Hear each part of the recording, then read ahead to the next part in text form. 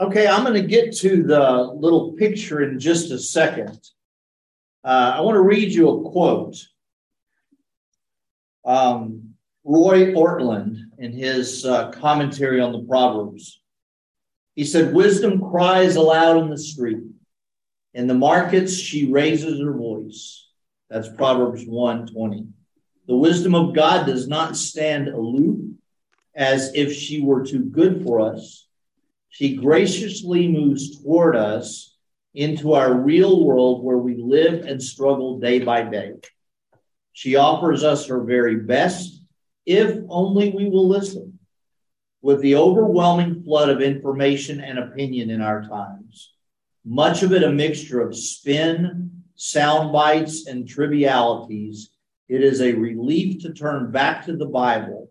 It's a relief to slow down and pay close attention to deep insights that have stood the test of time." I just like that, because if we think about the Old Testament, God spoke to us through the law. He through the first 5 books of the Bible, the Torah, he gave us the law. He spoke to us through the prophets. He spoke to us through the stories, the narratives. He spoke to us now through the poets. And in Proverbs, it's like it's that extra little nudge that we needed. In Louisiana, we call it lagniappe. It's just a little something extra. And in the Proverbs, he gives us that little something extra that says this gets it back to common sense. The law, you may understand it or you may not. You may agree with it, you may not. The prophets, almost certainly, there's a lot of it that we don't understand. But boy, when you get to Proverbs, it's the book of common sense. And in my study this week, one of the most eye-opening things for me was how important the structure of the book is. And that's what I'm going to promise you tonight that I don't have time to do on Sunday, is that I need to talk a little bit about the structure of the book. On Sunday, I'm going to spend most of my time in Proverbs chapter 9, Proverbs chapter 1 and Proverbs chapter 9, and we'll get there tonight, but I want to talk just for a few minutes about the way that Proverbs is set up, and especially the structure. So if you want to write in your Bible, the name of the book means comparison.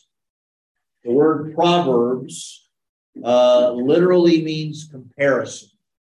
And it's kind of any type of moralistic judgment and in Proverbs, we get a whole lot of the way of the righteous versus the way of the wicked. And so it makes sense that the name of the book is Comparison. Now, does anybody in your study Bible show when Proverbs was written? It says 950 to 700 BC. That's quite a span. So over 250 years. Mine says most likely at the start of his reign. So basically all we know is that it spans Solomon to Hezekiah. That's pretty much all we know. Hezekiah's reign started in about 686 BC. And so it's safe to say that Solomon was probably around 950 BC. And so between 950 and 700, that's a pretty safe guess. I think that Solomon wrote almost all of Proverbs, with the exception of a few of them that were written during Hezekiah's time or just before Hezekiah's time. And there's some clues in the context that give that away. But my author's word is Solomon and others. And just to go ahead and bury the lead, I think Solomon wrote chapter 31. I think he wrote both 30 and 31. I think the the name that's given there was either a pet name or a nickname, or maybe just he was hiding his authorship. But I think it's really interesting the way the Proverbs is set up, because it starts off with instructions from a father to a son, and then it ends with instructions from a mother to a son. And so that's why I think that Solomon is the author quoting his mother Bathsheba with the words at the end of the Proverbs. We'll get there in just a minute. That was 30, 31. 30 and 31. A lot of people read Proverbs one a day. It's one of their daily readings. They just seek the wisdom of the Bible by reading a proverb that corresponds with the day of the month.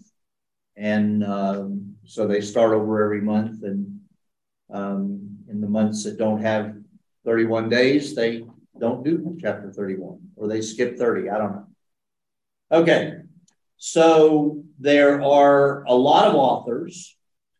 1 Kings 4 tells us that Solomon spoke 3,000 proverbs and over 1,000 songs.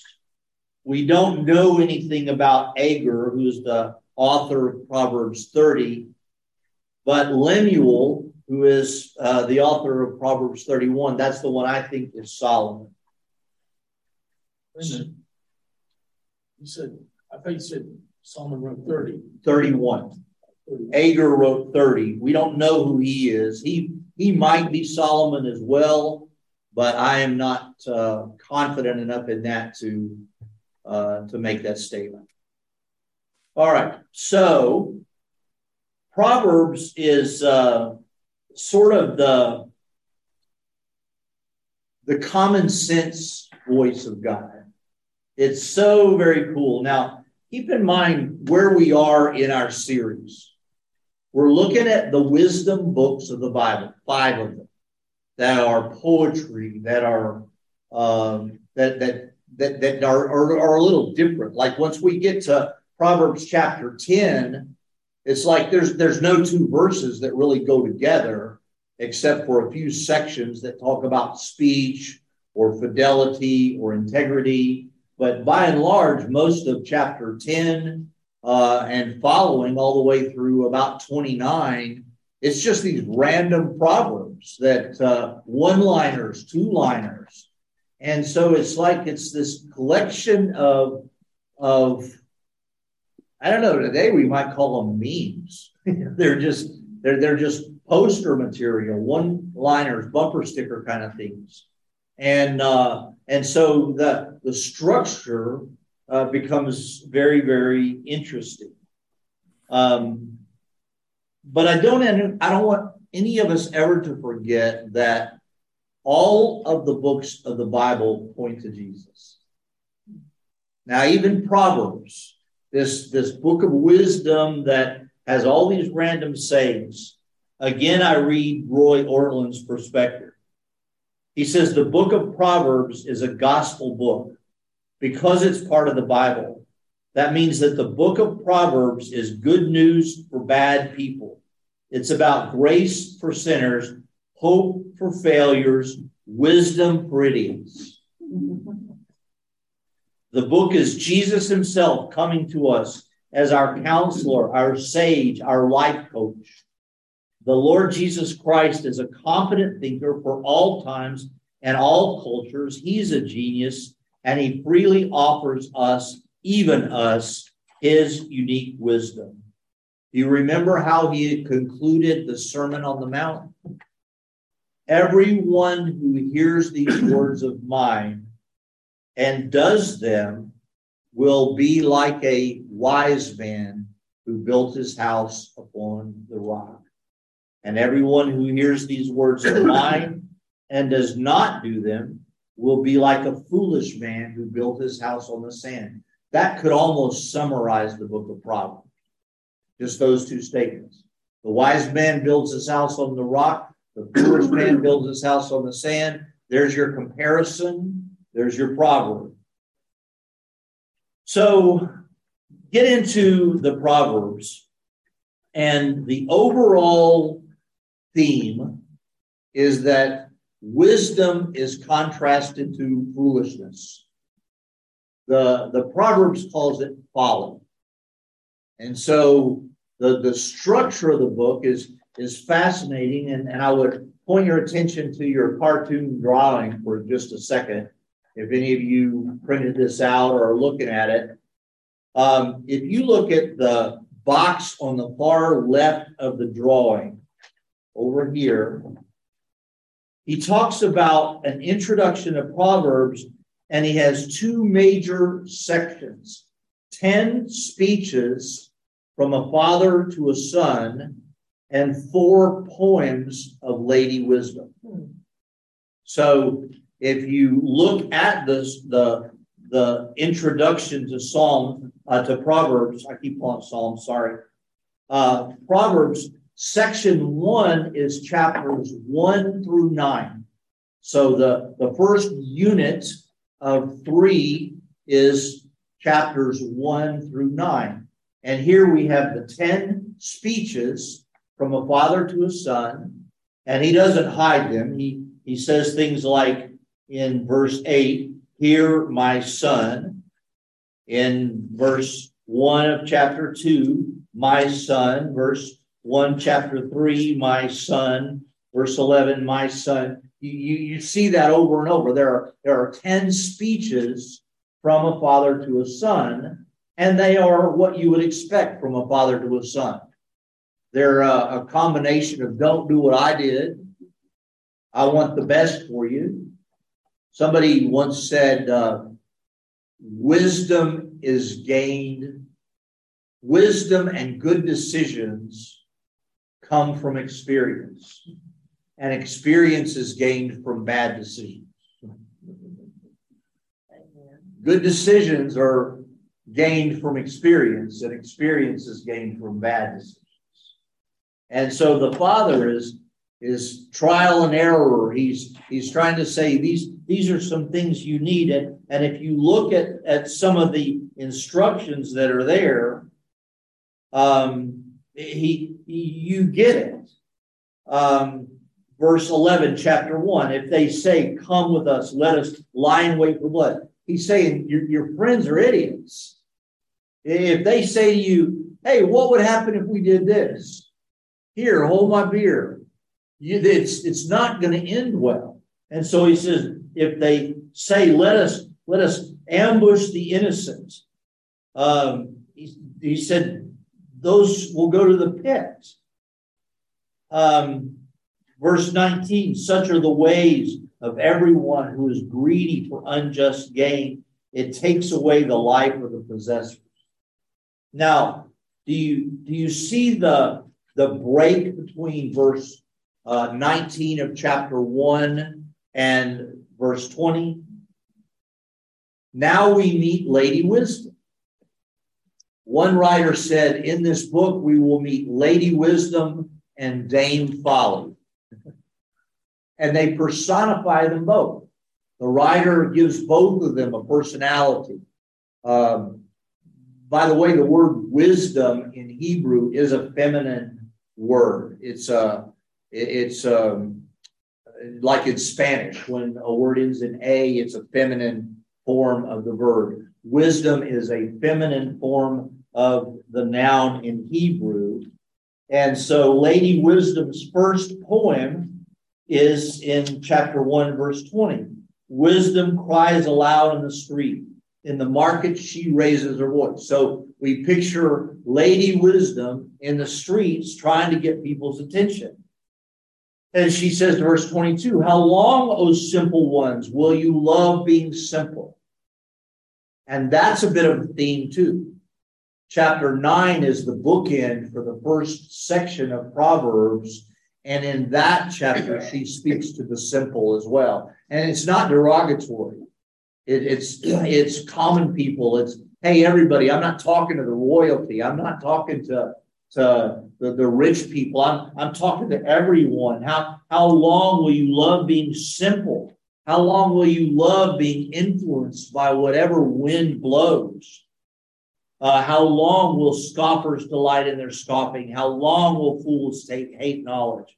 If you turn at my warning, my reproof, I will pour out my spirit to you, and I will make my words known to you. That's the young man sitting in the jail cell saying, I should have listened. I wish I'd have listened to my mom. I wish I'd have listened to my dad. And so Lady Wisdom speaks all through the rest of chapter 1. And then in chapter 2, we have another speech from the Father to the Son. And so that pattern pretty much repeats itself all the way through the first section of the book, which is chapters 1 through 9. So then I'm going to come back to chapter 9 in just a minute, but let me go ahead and sort of do the overview of the book. If you look at chapter 10 and go all the way through 29, it's hundreds of ancient proverbs. And only a very few have a theme. Only a very few of these proverbs are actually grouped together. And a lot of times 4 verses will be together or 2 verses will be together. But it's unusual for there to be a long form of that. One of the exceptions would be in chapter 12, beginning in verse 17. The rest of that chapter talks about speech and words. What chapter was that? Chapter 12, verse 17. Well, actually, the whole chapter. He starts in chapter 12, verse 6 with the words of the wicked. But then in chapter 12, verse 17, whoever speaks the truth gives honest evidence. So and even in these randomly grouped chapters, you will usually find the contrast. You'll usually find a comparison between the way of the righteous and the way of the wicked. So verse 6, the words of the wicked lie in wait for blood. Whoever speaks the truth, verse 17, gives honest evidence. But then he amplifies that in 18, 19, 20, 22, lying lips, 23, a prudent man conceals knowledge, but the heart of the fool proclaims folly.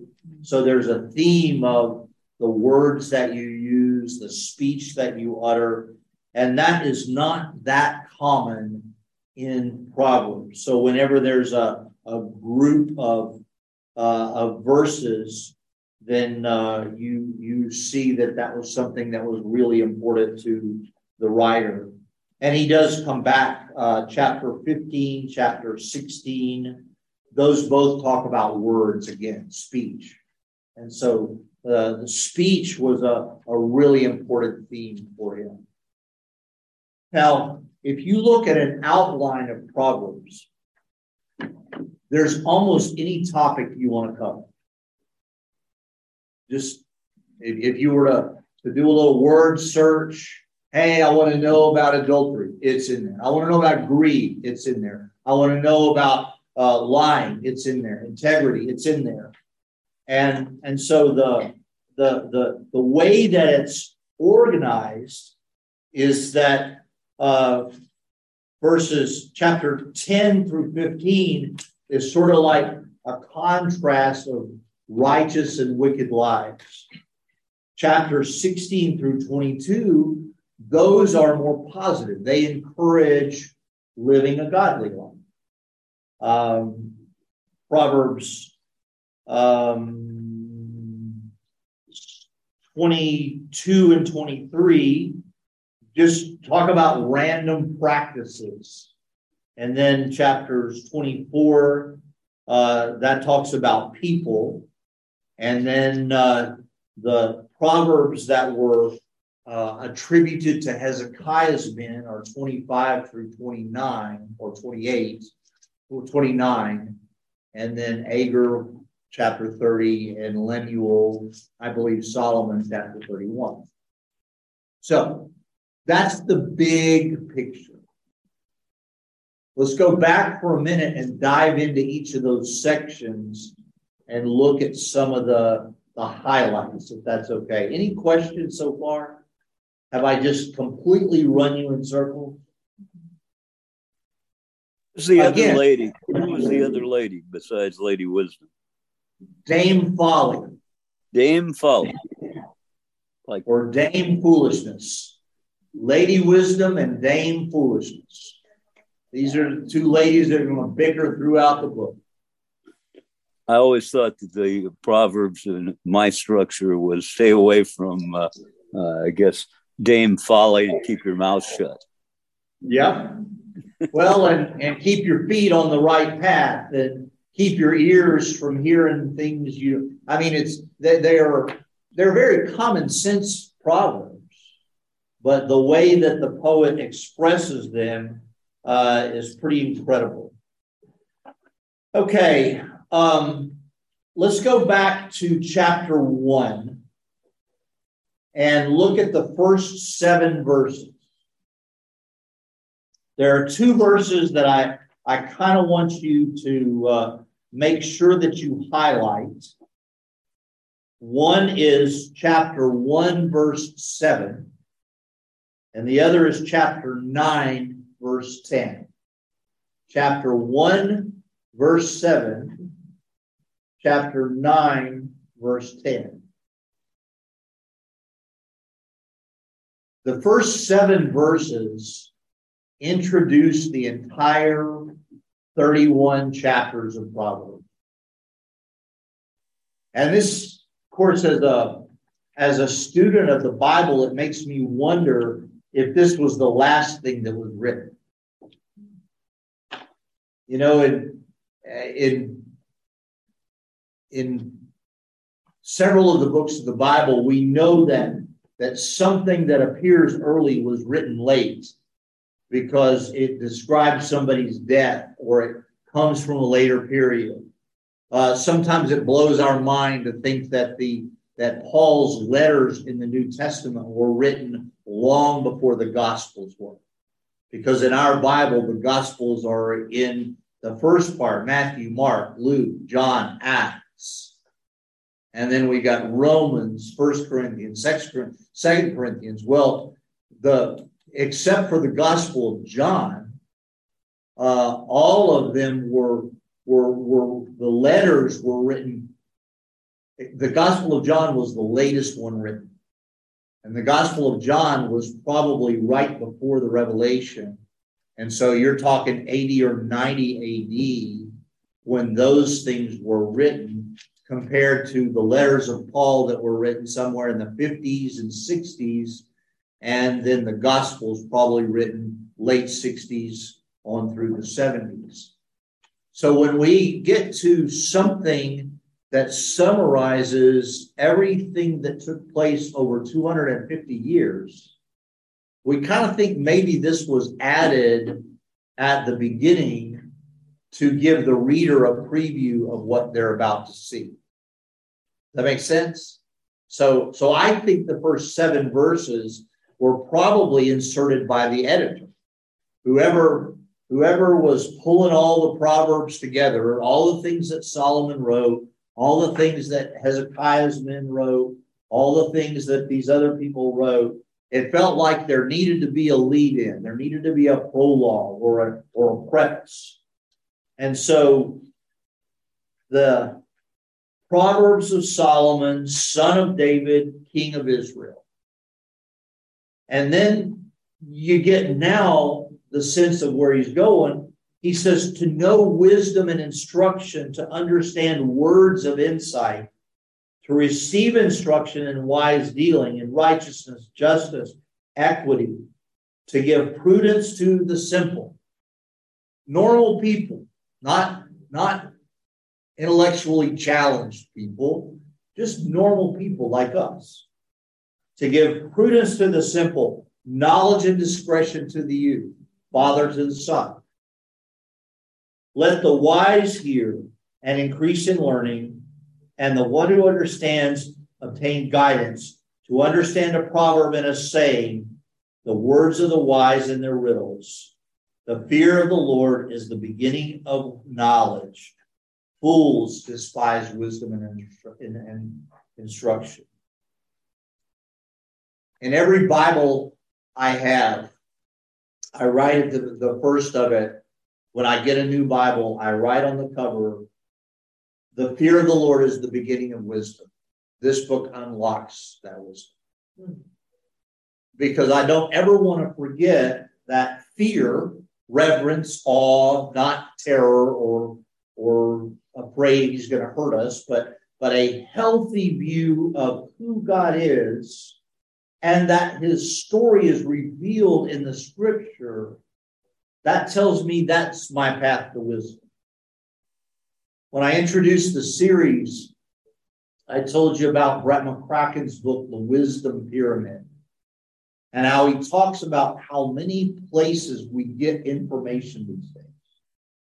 We get information, and he built a food pyramid. And just like at the bottom of the pyramid are the things that your body absolutely needs. And as the pyramid works its way up to suggest quantity getting smaller as the non-necessities get higher, he says the scripture is the bottom of the pyramid, and you work your way up to the other sources of information that we get, social media being at the very top. And I would question whether it needs to be on there at all. But he says there are things that are valuable that we learn from Twitter and Instagram and our Facebook feeds and things like that. There is some value in it, but nothing to compare with the bottom of the pyramid, the Word of God. And so when we look at the purpose of the whole book, the purpose of the book is that we are able to gain wisdom through the words of the Lord.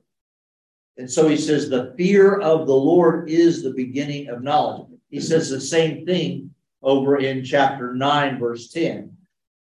He says, the fear of the Lord is the beginning of wisdom, and the knowledge of the Holy One is insight.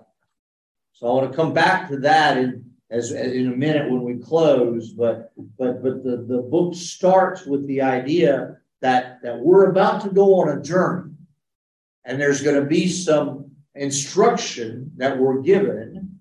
And just to keep it spicy, I'm going to give you some speeches from the dad. I'm going to give you some speeches from Lady Wisdom. We're going to compare her to Dame Foolishness. And then I'm going to end with some instructions from the mother to the son. So chapter 1, verse 7, chapter 9, verse 10 are the bookends of the first section. And if you were to try to pin me down as to what is the key verse in all of Proverbs, I would tell you it's chapter 9, verse 10. So that, like the epilogue? It's the close of the first unit. So the first section of Proverbs, the father and son, it's in the diagram that I gave you. You see were all of you online able to get this if you wanted it? If you click the chat button at the bottom of the screen, you'll find a link to it, and you can print from that link, or you can just pull it up on another screen if you want to. But he says this first section, an introduction to Proverbs, he talks about wisdom. The author of the Proverbs of Solomon. The fear of the Lord is reverence and awe. It's a mindset that he is holy, that we are not. We are saved by faith alone, by grace alone, through faith alone, in Christ alone. It's something that only he does. Reverence and awe is our response. Then there are speeches from a father to a son that talk about moral logic. And then there are 4 poems of Lady Wisdom, and they are in chapter 1, chapter 3, chapter 8, and chapter 9. You see that in the block up there. And then at the very bottom, it reminds us that Proverbs is not good advice. Proverbs is God's invitation to learn wisdom from previous generations. So that's the first unit. And in that unit, we have 2 of the 4 poems. The first 3 chapters, we have 2 of the 4 poems of Lady Wisdom. And then chapter 8 and chapter 9 are the other 2. All right? So just scanning through the first 9 chapters. Anybody have anything highlighted in chapter 3? Anybody highlight my life verse in chapter 3, verses 5 and 6?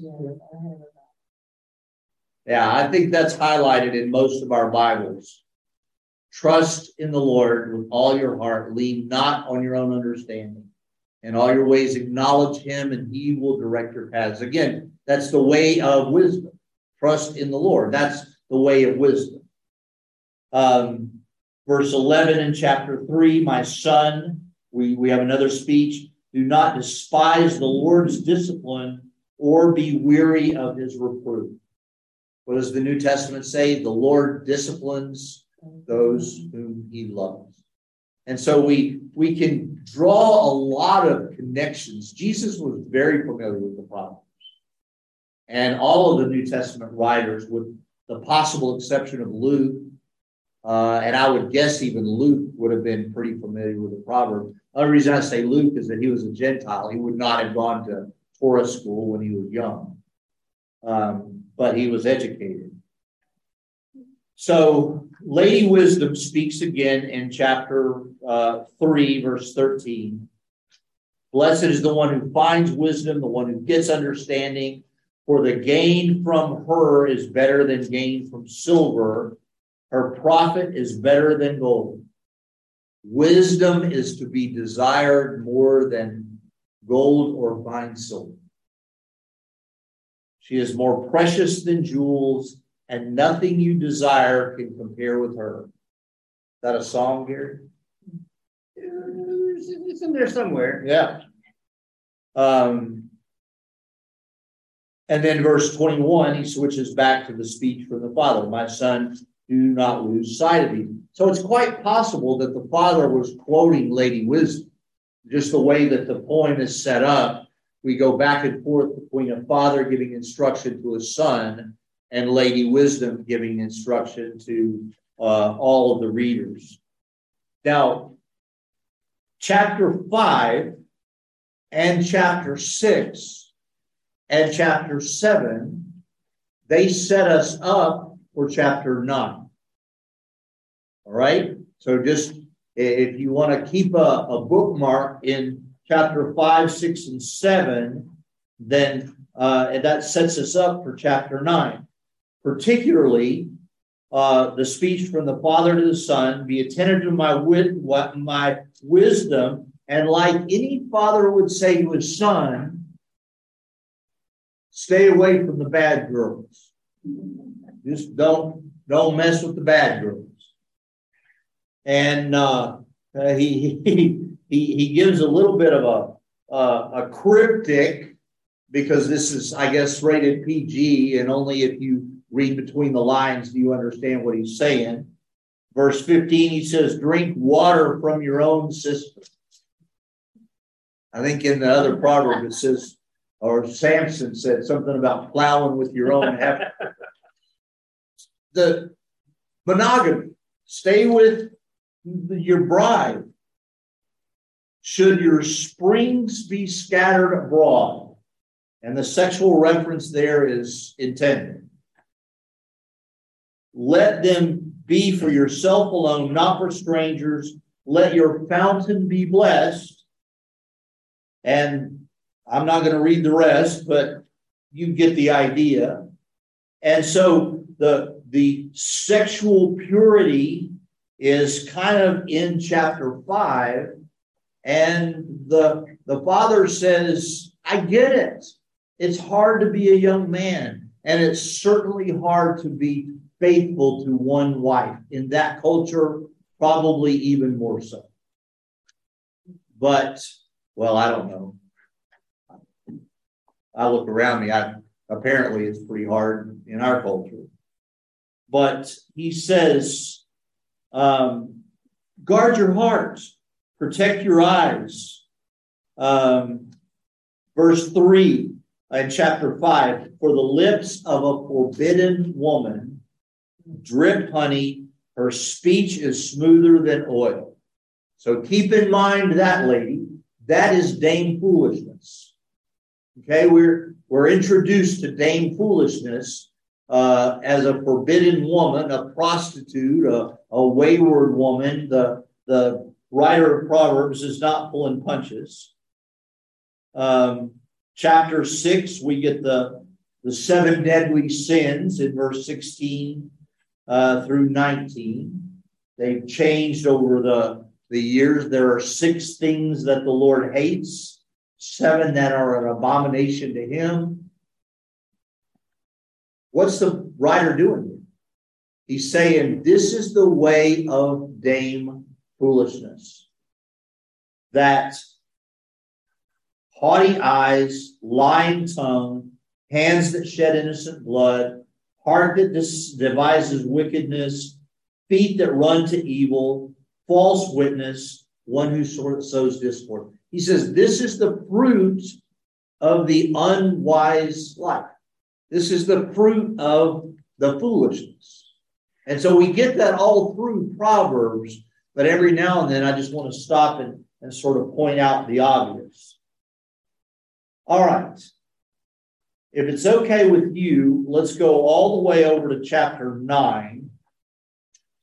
And I want to point out some things about chapter 9 because that's the end of the first section.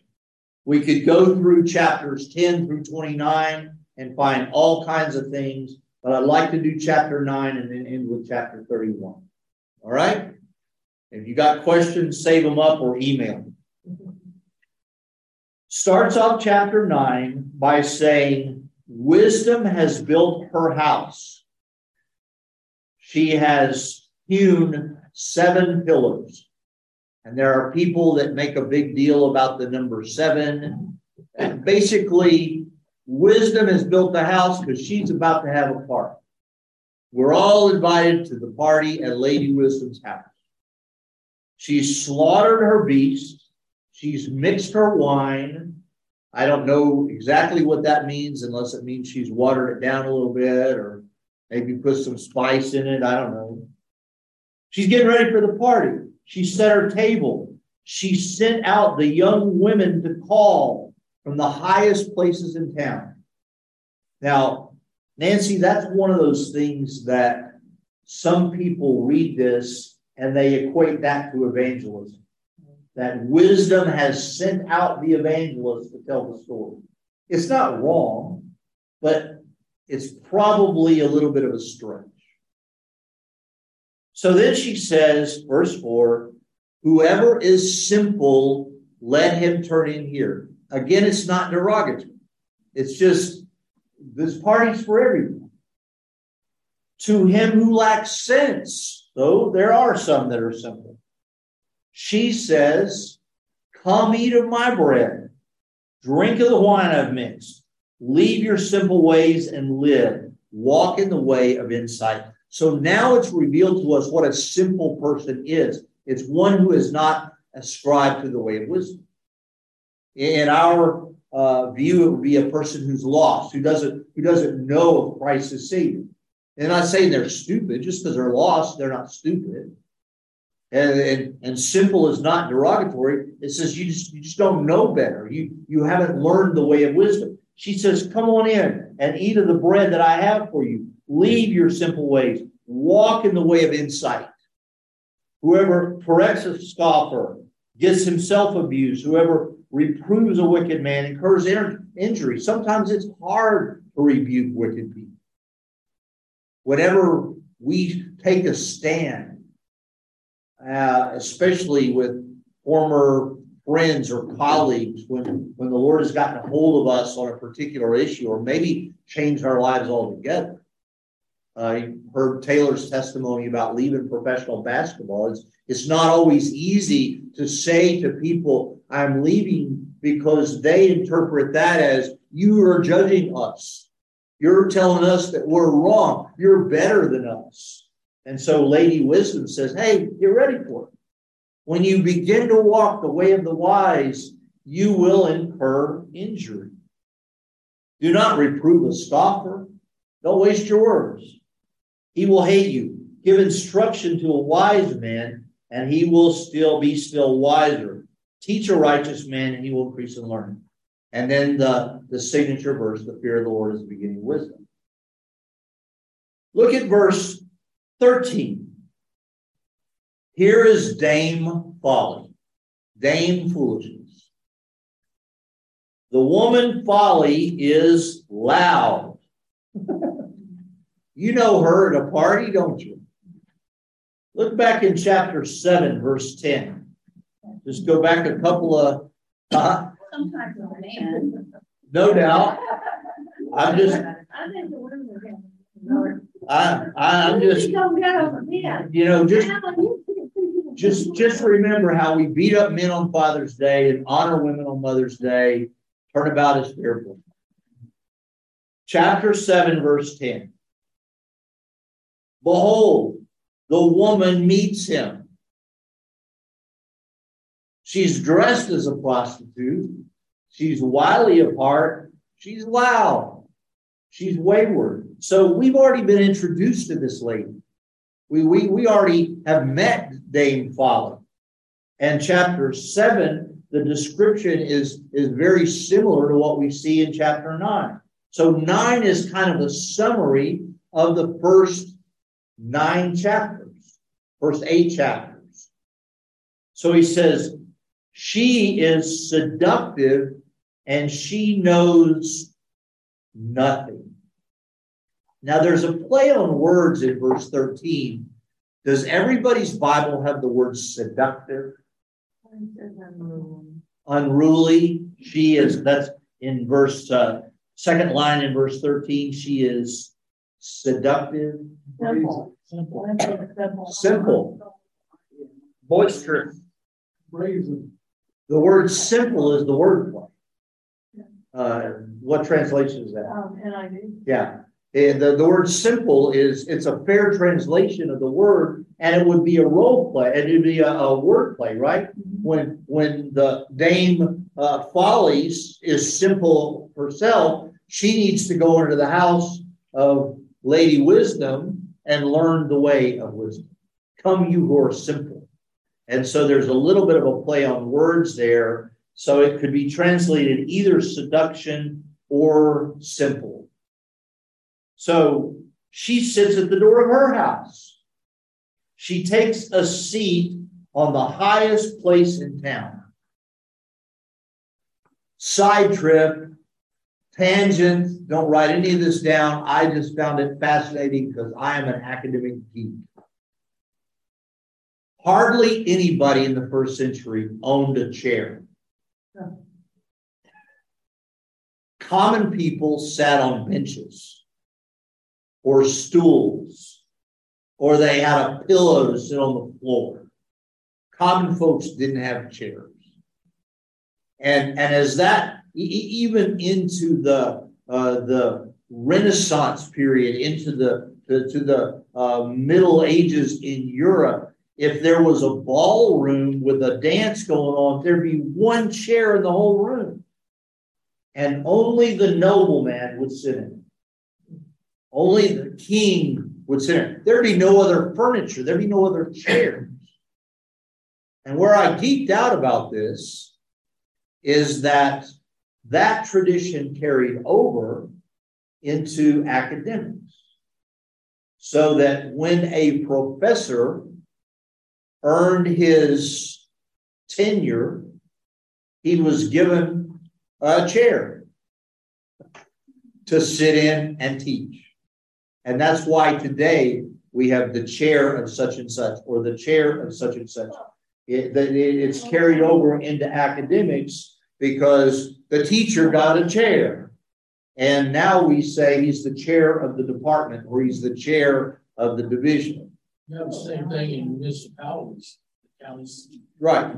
Oh, yeah, you said what? And so it just, I geeked out a little bit because all of a sudden we get Dame Foolishness, and she somehow found herself a chair. And she has put herself in it, and she's saying, I'm above everybody else. I'm the teacher. I'm the nobleman. I'm smart. When it just described her as simple. Word for change. All right. And mine also says simple, and she knows me. And she knows nothing, So, but she's got a chair somewhere, somehow. And she sits at the highest point. And she sits at the highest point. All right. So then she says, I'm so confused. She's having a party, but then she goes down to advisor us. I mean, right? I mean, Dame- is the party over? no, Dame Wisdom is Lady Wisdom is having a party at her house. Okay, but then we get all this, No, Dame Polly's going to have a party in her house. that break between 6 and 7 will be. Well, this is what she's telling the people to come to her party. So when I have a party, then with all this wine, I'm Yeah. gonna give you all this advice. You give them all instructions. The break is between 12 and 13. And, So compare, he's right. It's right there. That's what I said. 4, 5, I mean, it's just like in 9:4. Let all who are simple come to my house. Okay. Compare verse 4 with verse 16.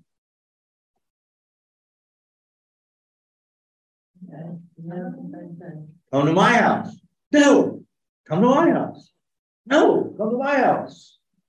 And Lady Wisdom has sent her maidens out to tell people to come. But Dame Foolishness sits at the high place in her chair, and she shouts to people, come to my house. And she imitates what Lady Wisdom is saying. How profound is that? Wow. That most of the foolishness of the world imitates wisdom. It tries to copy most of the false gospel. It's not that it leaves Jesus out. It's just that it makes him into something that the scripture never describes. And so it's imitation. It's not direct opposition. It's imitation. And look at verse 17. Stolen water is sweet, she says. Where have I heard that before?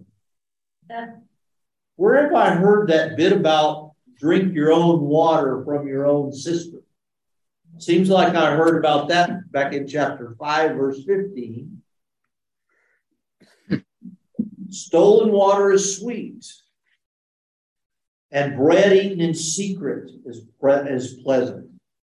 What's that talking about?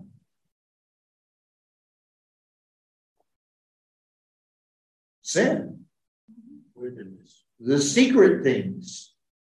What do we want to keep more secret than sin? But, and now an editorial comment. So Dame Foolishness spoke through verse 15 through 17, but then the writer of Proverbs, inserts an editorial comment, but he, the person who is simple, who turns into her house, does not know that the dead are there. That's Egypt after the Passover, Nancy. The stench of death is there. Her guests are in the depths of Sheol. So it's just, to me, extremely fascinating how this is all set up. That I used to read the Proverbs and go, okay, it's just these kitschy cliches all the way through it.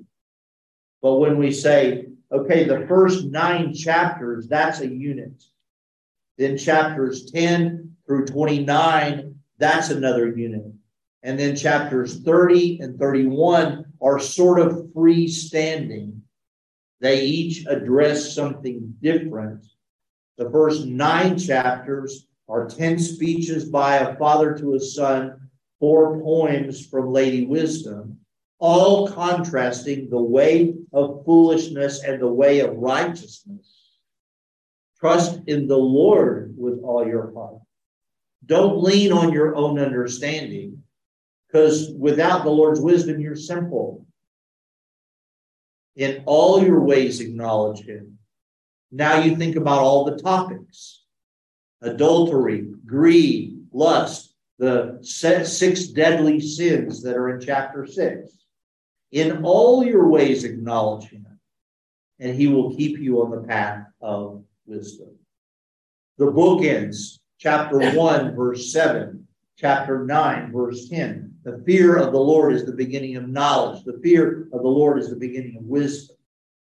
We get that trust in the Lord with all your heart involves the fear of the Lord, the awe, the reverence, the understanding that he's God, I'm not. One person said all the omnis.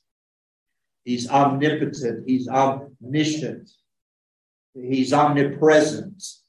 That's who we fear, not in terror, but in absolute awe that he would even love us. All right. Chapter 30 is a one-off. It's a description of wisdom from somebody named Agur. We don't know who that is.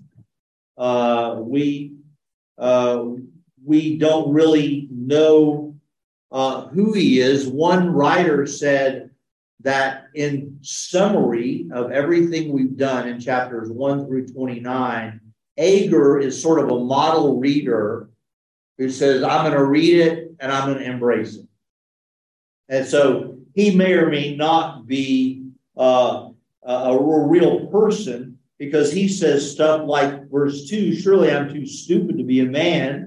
I don't have the understanding of a man. There you go, Nancy. We're picking on the man for a second. Yay! I'm too stupid to even be a man. And that's a low bar. Equal time, equal opportunity. Verse 5, he said, every word of God proves true. Verse 6, do not add to his words. Verse 8 is a prayer. Remove me from falsehood. Give me neither poverty nor riches. Feed me with the food that I need. Lest I be full and deny you. That almost copies Jeremiah's prayer that sounded very much like that. Then in chapter 31, the words of King Lemuel, an oracle that his mother taught him. So the words of the father are bookended by the words of the mother. And the mother tells the son a story of the kind of woman that she wants him to marry. Now, the irony here should not be lost on any of us. What kind of woman did Solomon marry? Which time?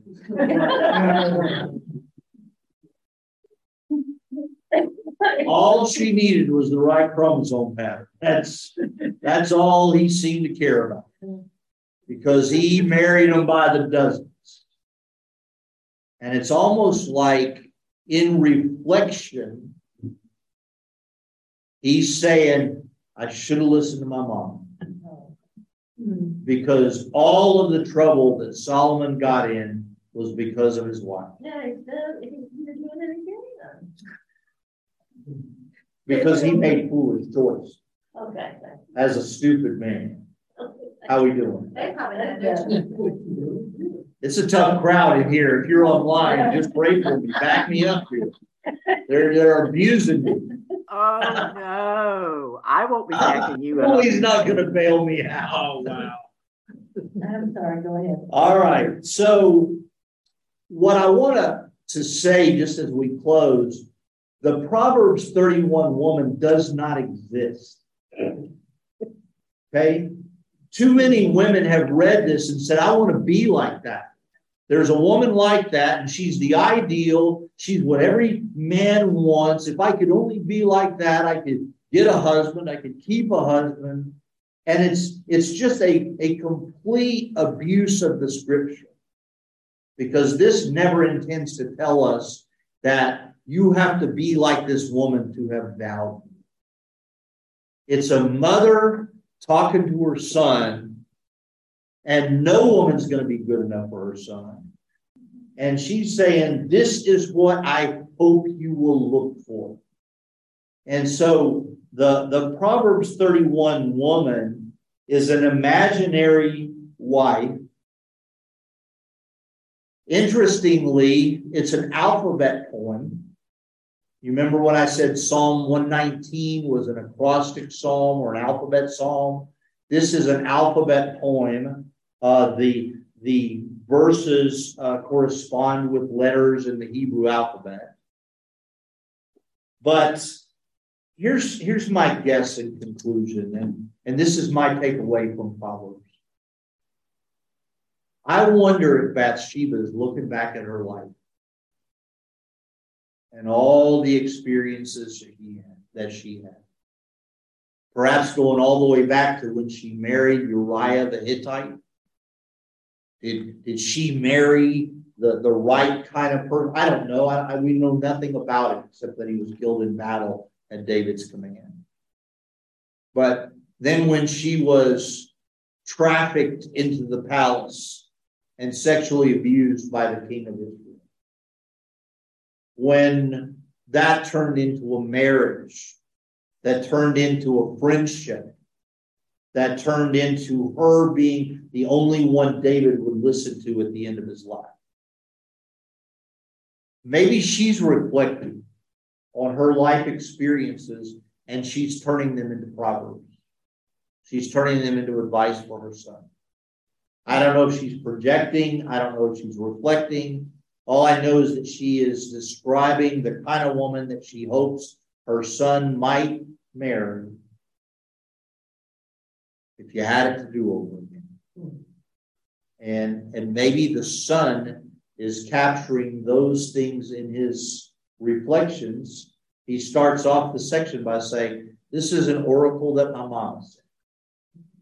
And maybe he's sort of retroactively applying the Proverbs and saying, too often I chose the path of Dame Foolishness, and I could have been walking the way of Lady Wisdom. So that's what Proverbs is about.